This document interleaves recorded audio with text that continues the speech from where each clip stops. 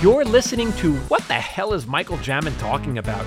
Conversations in writing, art, and creativity. Today's episode is brought to you by my debut collection of true stories, A Paper Orchestra, available in print, ebook, and audiobook. To purchase and to support me and this podcast, please visit michaeljamin.com/book. And now, on with the show.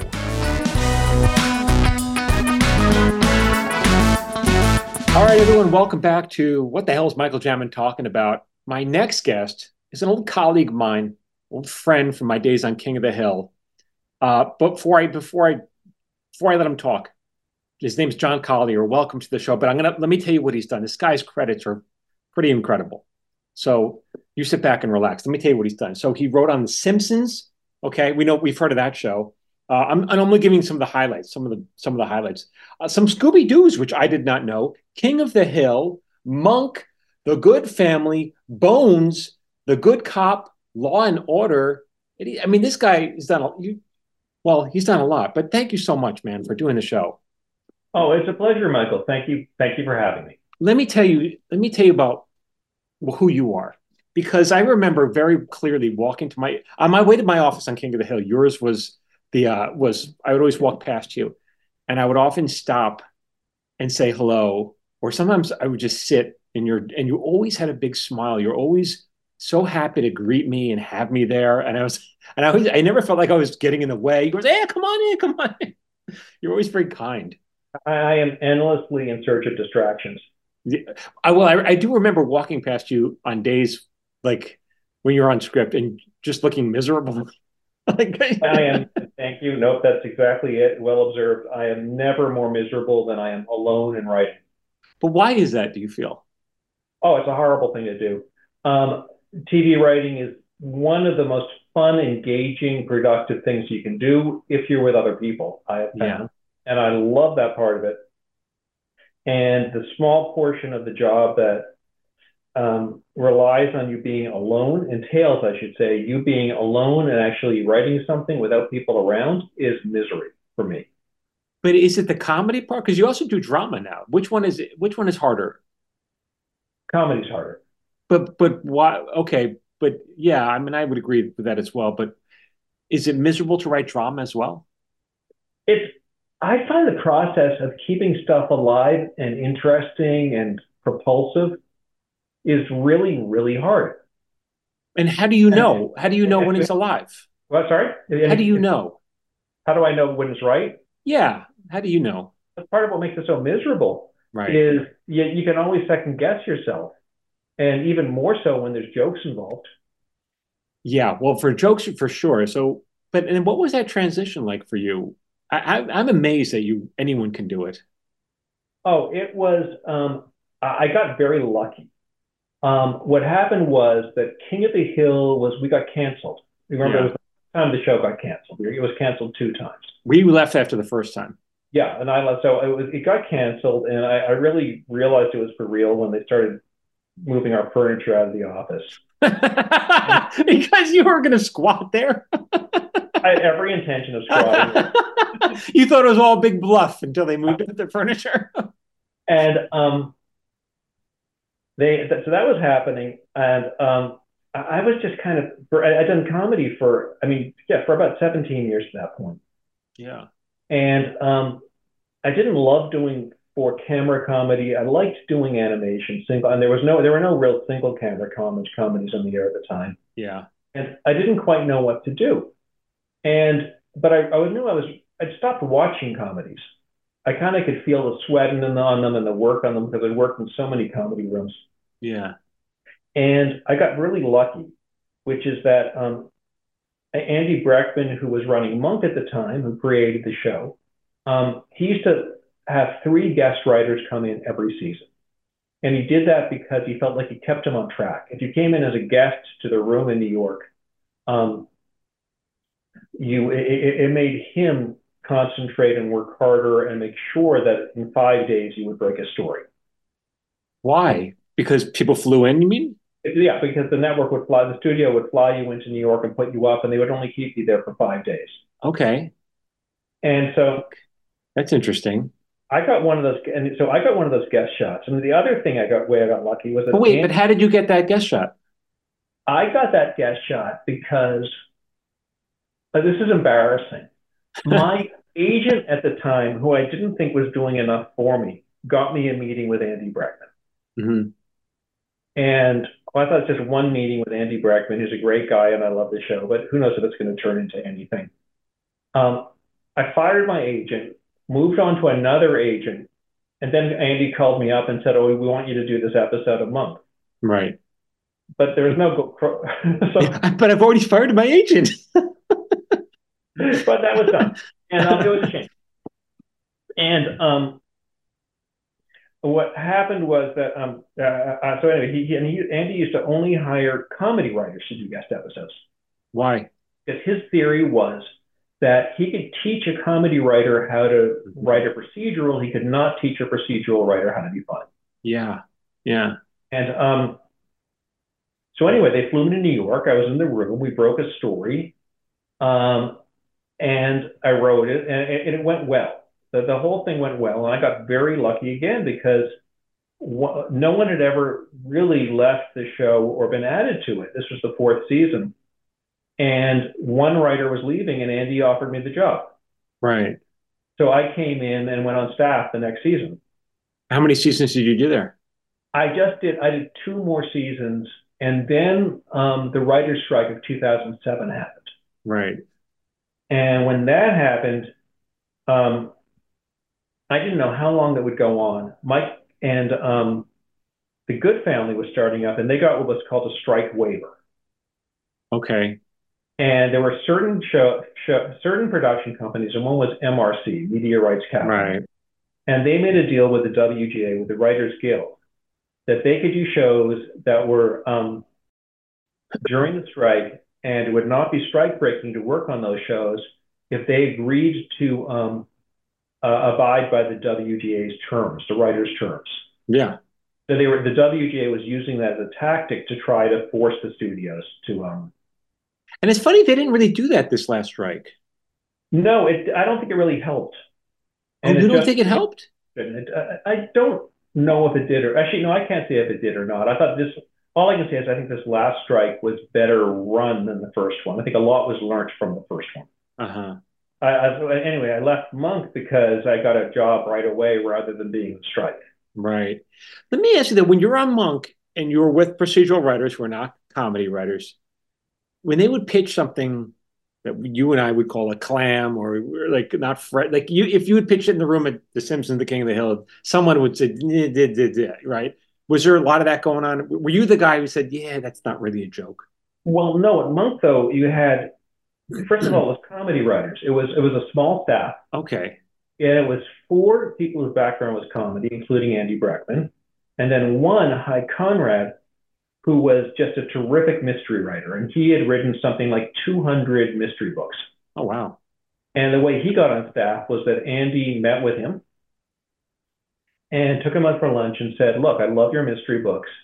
And you have two choices. One is you come on staff, or two is I'm just going to steal all your plots anyway." Oh, wow. So Hy was on whatever, came on staff, and he was on Monk for the whole run. And then he was on The Good Cop with me too. That was another Andy Breckman show. Right. It's so interesting. And to what did you think of that world? I mean, compared to comedy? Well, it was a really kind of easy, delicate transition Mhm. because it was a mystery show, once again, written by comedy writers. It was light. It was fun. Yeah, a procedural written by non-comedy writers would have been a tougher adjustment for me. But even the procedural, like explain to me and everyone else, like what? How do you write a procedural? I think there's many different ways to write a procedural. The way Mhm. I write a procedural is what really happened comes first. What really happens comes first. What does that mean? So you have to have what you have to think of is what was our crime? What's the procedure about? What are we investigating? Okay, so give me an Obviously, example. this is not a medical procedural. This is a criminal procedural I'm talking Right. about. Okay, so someone's dead. Someone is dead. And then you have all sorts of questions you can ask. that can form the basis for an episode. You can say, oh, is it an accident? Is it a suicide? Is it a murder? If Right. it is a murder, who did it? Why did they do it? Who could have done it? There's any number of what is it an open book where the audience knows what happened? Is it a Right. closed book where the audience doesn't know and learns along with our investigators? And what did you basically do both? Monk did both opened and closed book, and Uh-huh. Monk also did a combination of whodunits, like who was the killer, why done it, like we know who the killer is, but why on earth would they kill someone, and that's how we can prove they did it, Right. and how done it. It's an incredibly like it's a locked room mystery, for instance, where someone was killed inside a locked room. How did the killer get in there and do it? You have to Interesting. figure out how the crime was done. And so these words are so funny. So you would, as you were breaking the story, you break them in the room with all the writers, I assume, right? Yeah. And then you throw out ideas, and then someone would say, okay, but let's do this and make it a wide. Let's make it a wide done it this week. Is that what it is? Well, I think we'd look at the killing and say, what's a really, really ingenious killing we could do? And Okay. say, okay, let's look at the motive. And then we'd say, you'd spend probably, say you were breaking a story over the course, if it was just us, we'd probably spend 7 to 8 days breaking a story if we weren't having a guest writer in. Right. And the first 3 or 4 days probably were spent just figuring out how the crime was done and why. Really This getting seems inside the very killer's hard head. to And, me. Doesn't sorry? this seem, doesn't this seems very hard to me? For me, it was a somewhat natural way to do it because it was really fun. And for some, I feel like I was using my comedy muscles, even my plotting muscles, to figure Uh-huh. out why you did it. And then you work backwards. Once, and this is just us. Other shows do it different ways. There's Right. probably a million different ways to do it. Okay, but you start work backwards. So first you decide if it's going to be a who, what, or why. Is that what it No, is? No. first of all, you can't figure out who killed who and why. Who killed who? Okay. Who killed who? How did they do it? Why did they do it? Where did they do it? All those things. Then you figure out how do we solve it. Okay. And for a show like Monk, you'd also say, well, I have someone who has OCD.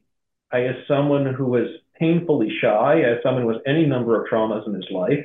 Right. Also, a comic character who happens to be the saddest person on television. Okay. And he has a tragedy to his life.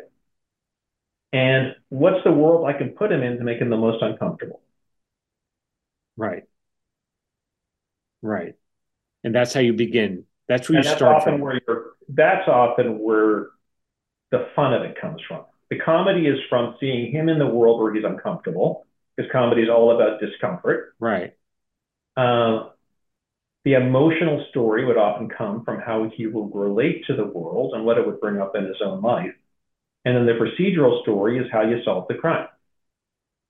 But And and you go go ahead, ahead. sorry. No, no, go ahead.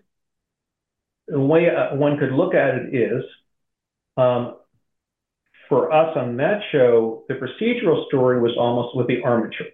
It's what you would call the plot, I guess. Yeah. And the real story was the emotional story that was threaded through the plot. Right. Of course. And the two of them dovetail, and one comments on the other. When you Right. have, it's like a musical comedy, for instance, where songs are the twists. They provide the transition points in the story. You could say the emotional twists or the procedural twists would provide a transition point for each other. It And still sounds very hard to me. Maybe does it get easier? well, I think it probably sounds hard because I'm probably overcomplicating it. Well, not If you, really, because you're solving because Steve and I are thinking of writing a procedural, and so we're watching some, and I'm like, I don't know, I don't think I know how to do this. oh, I'll help you with it. Oh, It's good, you're hired. yeah, it's not that hard because it's actually easier I found than writing an episode of King of the Hill where someone buys a new hat and it changes their life, and you have to make a whole story out of that. Right. Yeah, but you still have to figure out it's a mystery. You're solving a crime, and you have to make it so it's smart. And I mean, I've watched other ones where they throw in a clue just when you need it. Oh, good, good. I dug a new clue so I could figure out another scene. But Yeah, and there's shows that do that, and there's shows that I found like if you look at a show like Mayor of Easttown, Right. I So haven't seen that's it, but a okay. serialized procedural.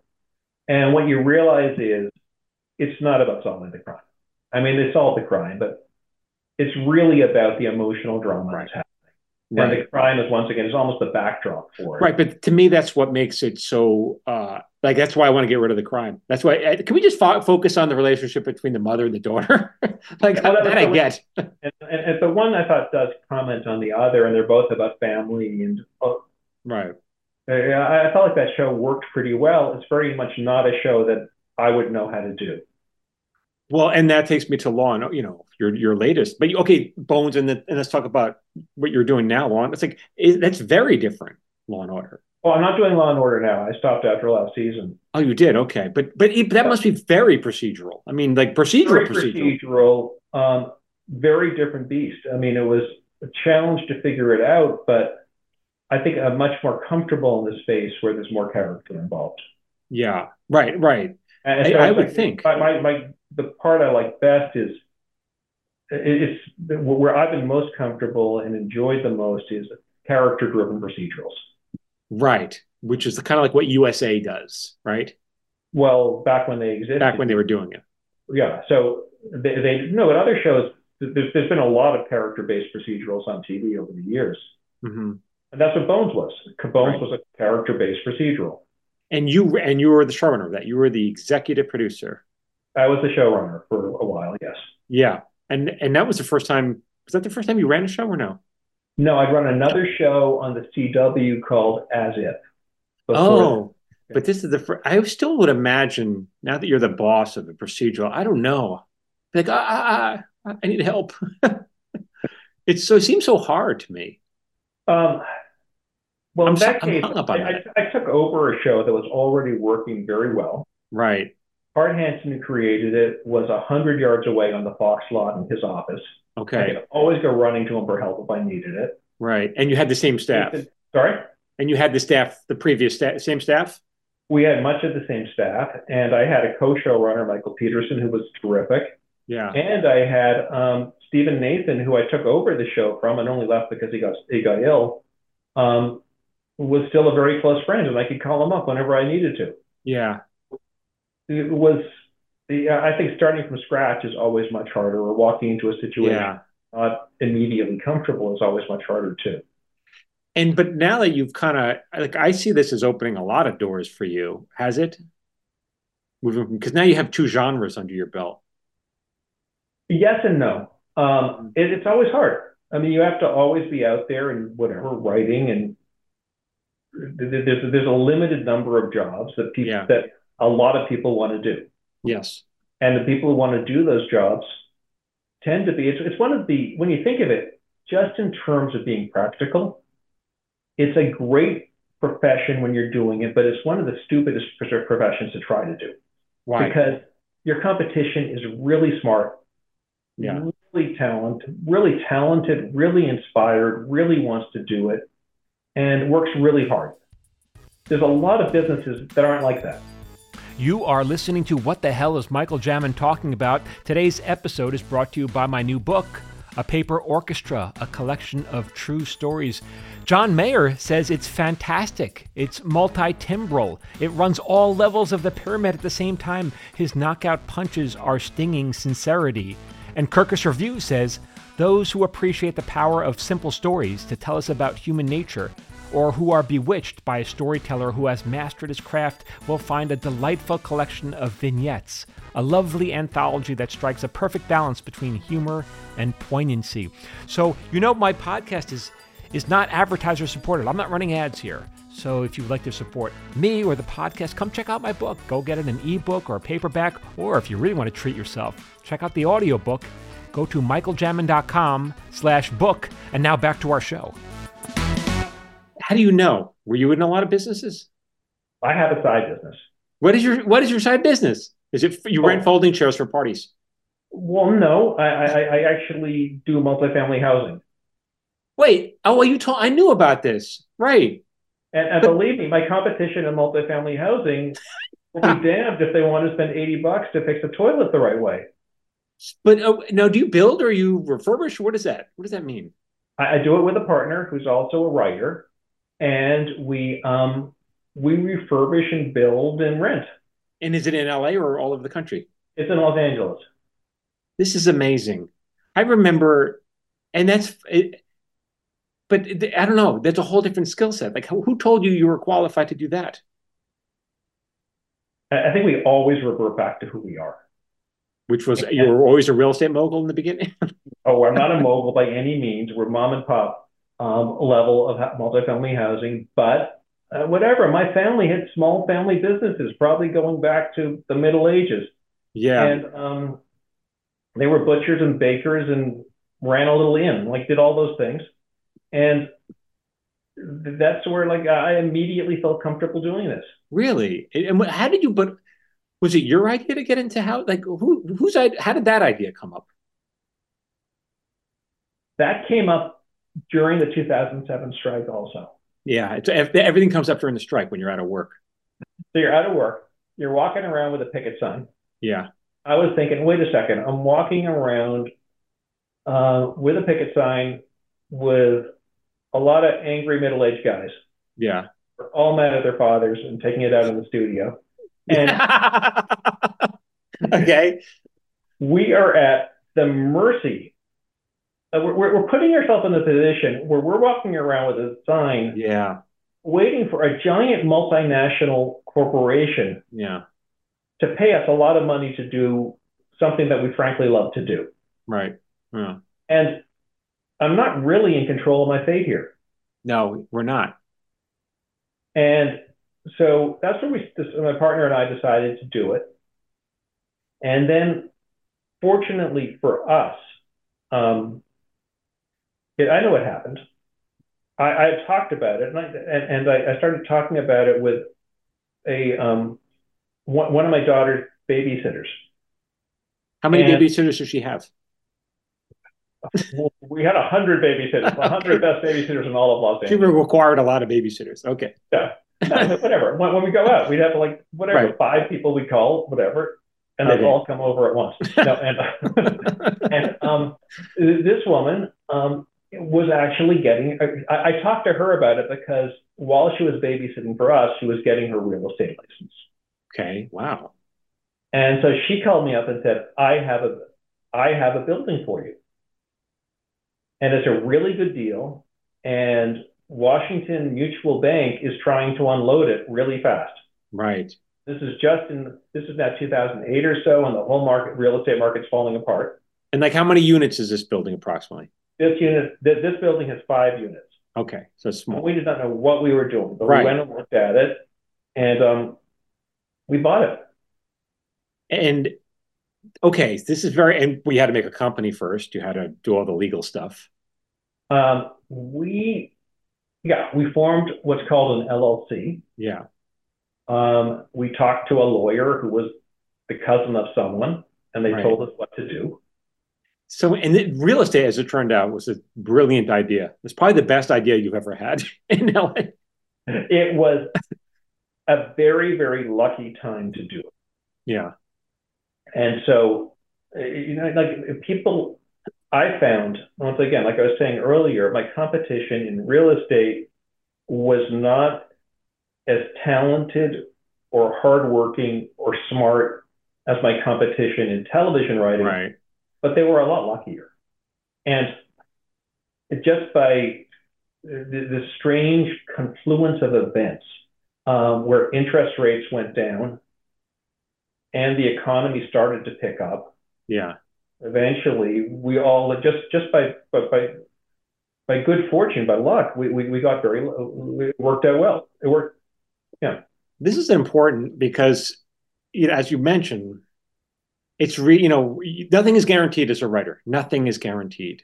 And so to have something on the side is, really helpful. Gives you some Well, I breathing highly room. recommend it to people. I always tell whatever when I talk to actors, I'm always thrilled when I hear that they're writing, even though they tend to be Yeah. very good writers. And I don't like that. Yeah. Uh, and or when they're doing something when they're going to law school, when they're doing anything else, it's just nice to have a backup. It helps you sleep better at night. It does. Yeah, it really does. I You have want your to, what's that? you have your podcast. this is my empire, as you see. There you go. Yeah, my media empire. Um, I want to now. You wrote an episode of King of the Hill because when I talk about King of the Hill, and this is 20 years ago we were doing it. One episode people often bring up to me is the Pygmalion episode, which you wrote. Oh. Like people want to know about that, and we were just joining the show at that time. I'm glad to hear that. Yeah. And I still think about that episode. I actually, when I said I hate writing alone, I don't hate all of writing alone. Uh-huh. I love the last 2 or 3 days of writing alone. Right. So You're I don't punching up. like space with a blank page. Yeah. And once I've kind of taken a sledgehammer and beaten that script into shape, actually turning it from serviceable to good is actually fun. Right. That part of it. And I remember the last 3 days or so on that script were really fun. But how did it? I mean, that was a departure. I mean, everyone there said this is a departure. This is the episode which ended in a really dark place. It was a gothic thriller. Yeah. How did you sell it to Greg, to the staff? Was he? I don't know if he was running the show then. How did you sell it? It was a departure. Greg was there. So Greg was still there. I don't know if he was officially running the show, but he was there. Mm-hmm. Greg had to approve everything. He was basically. Yeah. And Greg, God bless him, not only did he embrace the gothic nature of it, but he pushed it even more. Okay. And some of the really strong gothic elements, like killing. Yeah, the guy died at the end. Who are loved. I think that may have been Greg's idea. Uh-huh. Was there a moment though when you go, wait a minute, are you sure that this doesn't seem like the tone of the show? I mean, it's mostly Hank watering, his lawn. Oh no! Once we were going to do it, I was off full speed ahead. I wanted to embrace it also. Now there were other people there at the time. It was a big staff, and everyone had valid opinions. There were people who did not embrace it the way that they were entitled to that. Yeah. But I think we pretty much got the episode we wanted up on the screen. For sure, man. I mean, that got some big. I remember watching the color in the animation. We watched the color in the room. That's a big laugh. It was like, whoa. Yeah, there were very large twists and turns. Yeah, it's always really fun to push a genre. It is. Closely observed family comedy and turn it into a large-scale gothic thriller.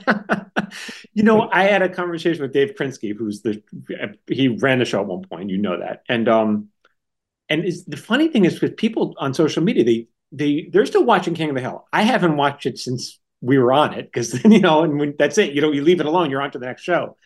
And people really remember it. They remember it. They want to talk about it. And I'm like, I'm sorry, I don't really remember this episode. And Krinsky felt the same way. He's like, and he ran it. It's like, I don't really remember this. Do you remember everything? Oh no. It's interesting that I think people have this expectation of the writers that we should still be living in it, and we can't because we have to move on to whatever else we're writing. Yeah, now you only have so much room in your head. Yeah.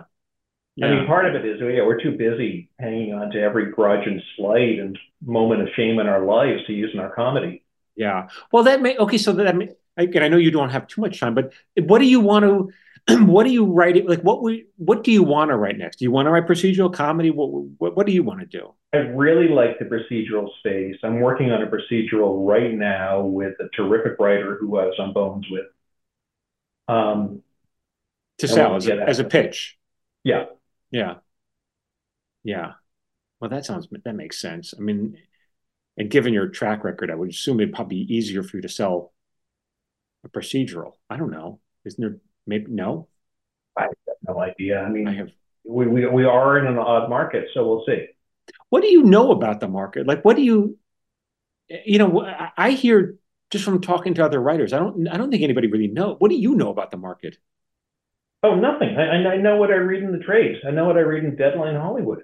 Yeah, and by that you mean what's getting picked up. Yeah, I know what everyone else knows. I have no information. I do know anecdotally, my friends at least have had trouble selling things.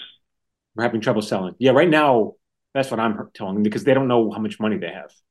Yeah, Yeah, it's an inflection point in the business, yeah, and there's been periodic inflection points, whatever, where it's pointed in one direction or another, but no one really knows what they mean while they're in, while you're in them.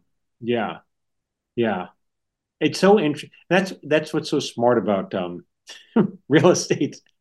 You know, that really. I mean, I'm still hung up on that, and I know this is not a podcast about that, but in a way, it is. It's a podcast about having your fingers in many, whatever Mm-hmm. it is, pots or something, pies. What is it? I don't know what the expression is. It's generally pies. Is it? What about a pot pie? Like a chicken pot pie? It's generally pies, he said. Man, so okay, so that's kind of what you're taking out there is you're working on. And how often do you meet and do you work on it? Oh, we meet every day, Really? more or less every day. I like to work for about 3 or 4 hours. Yeah. In Um, person, you meet. no, we work on Zoom, Uh-huh. and I don't like Zoom rooms, and I've been in some of those, but I Yeah. like working with just one writer on Zoom if you know them well. It's fun. I mean, I found that in a regular room, and I'm sure people have told you this on your podcast and otherwise, that especially when you're no anything character based, any show, even if it's not character based, the fun of it really is, and a lot of the creativity comes from what's not going on in the room. It comes from walking to lunch. It comes from grabbing a Mhm. cup of coffee. It comes from killing time doing something else on the lot or in Yeah. your office. And that's when the ideas kind of come out of you. Yeah. And you don't get that on Zoom. No, you don't. I wonder. Yeah. So it was never back.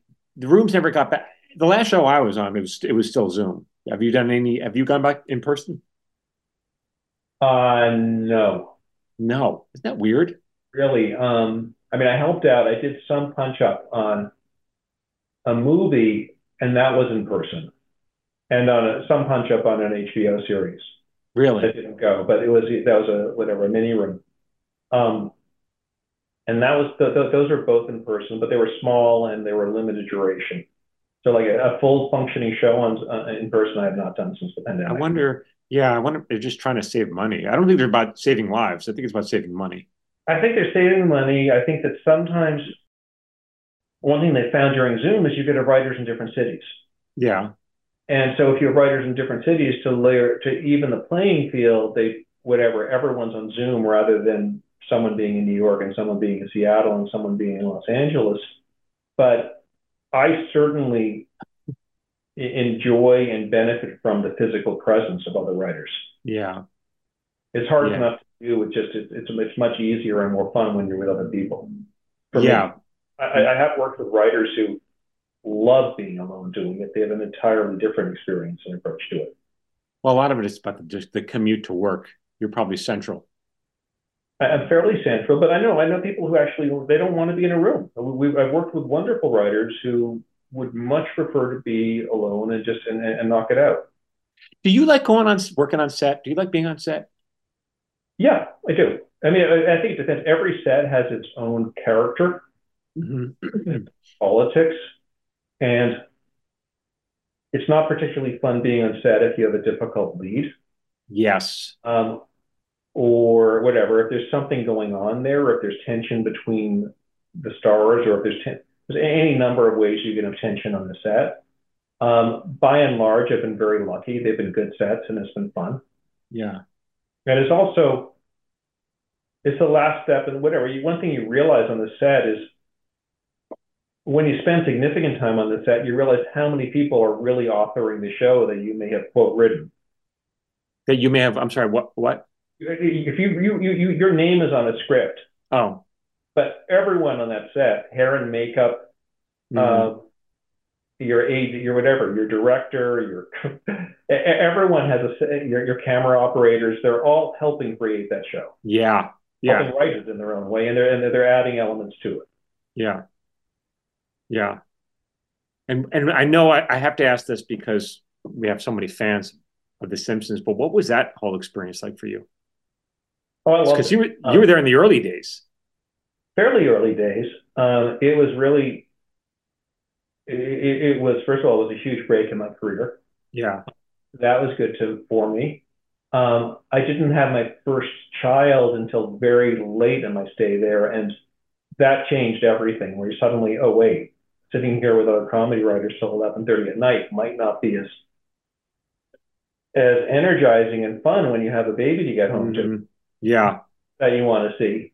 But and so the hours were fairly brutal back then, but I still wouldn't trade it for anything. I can't imagine though that the hours are like that now, right? No, they're fairly, from what I have friends who are still there, and the hours are very sane now, and they're generally home for dinner. I mean, what's that's so interesting is that like they've made a career, that show's been on 30, what, 35 years or something. Oh yeah, and they can still turn out some terrific episodes.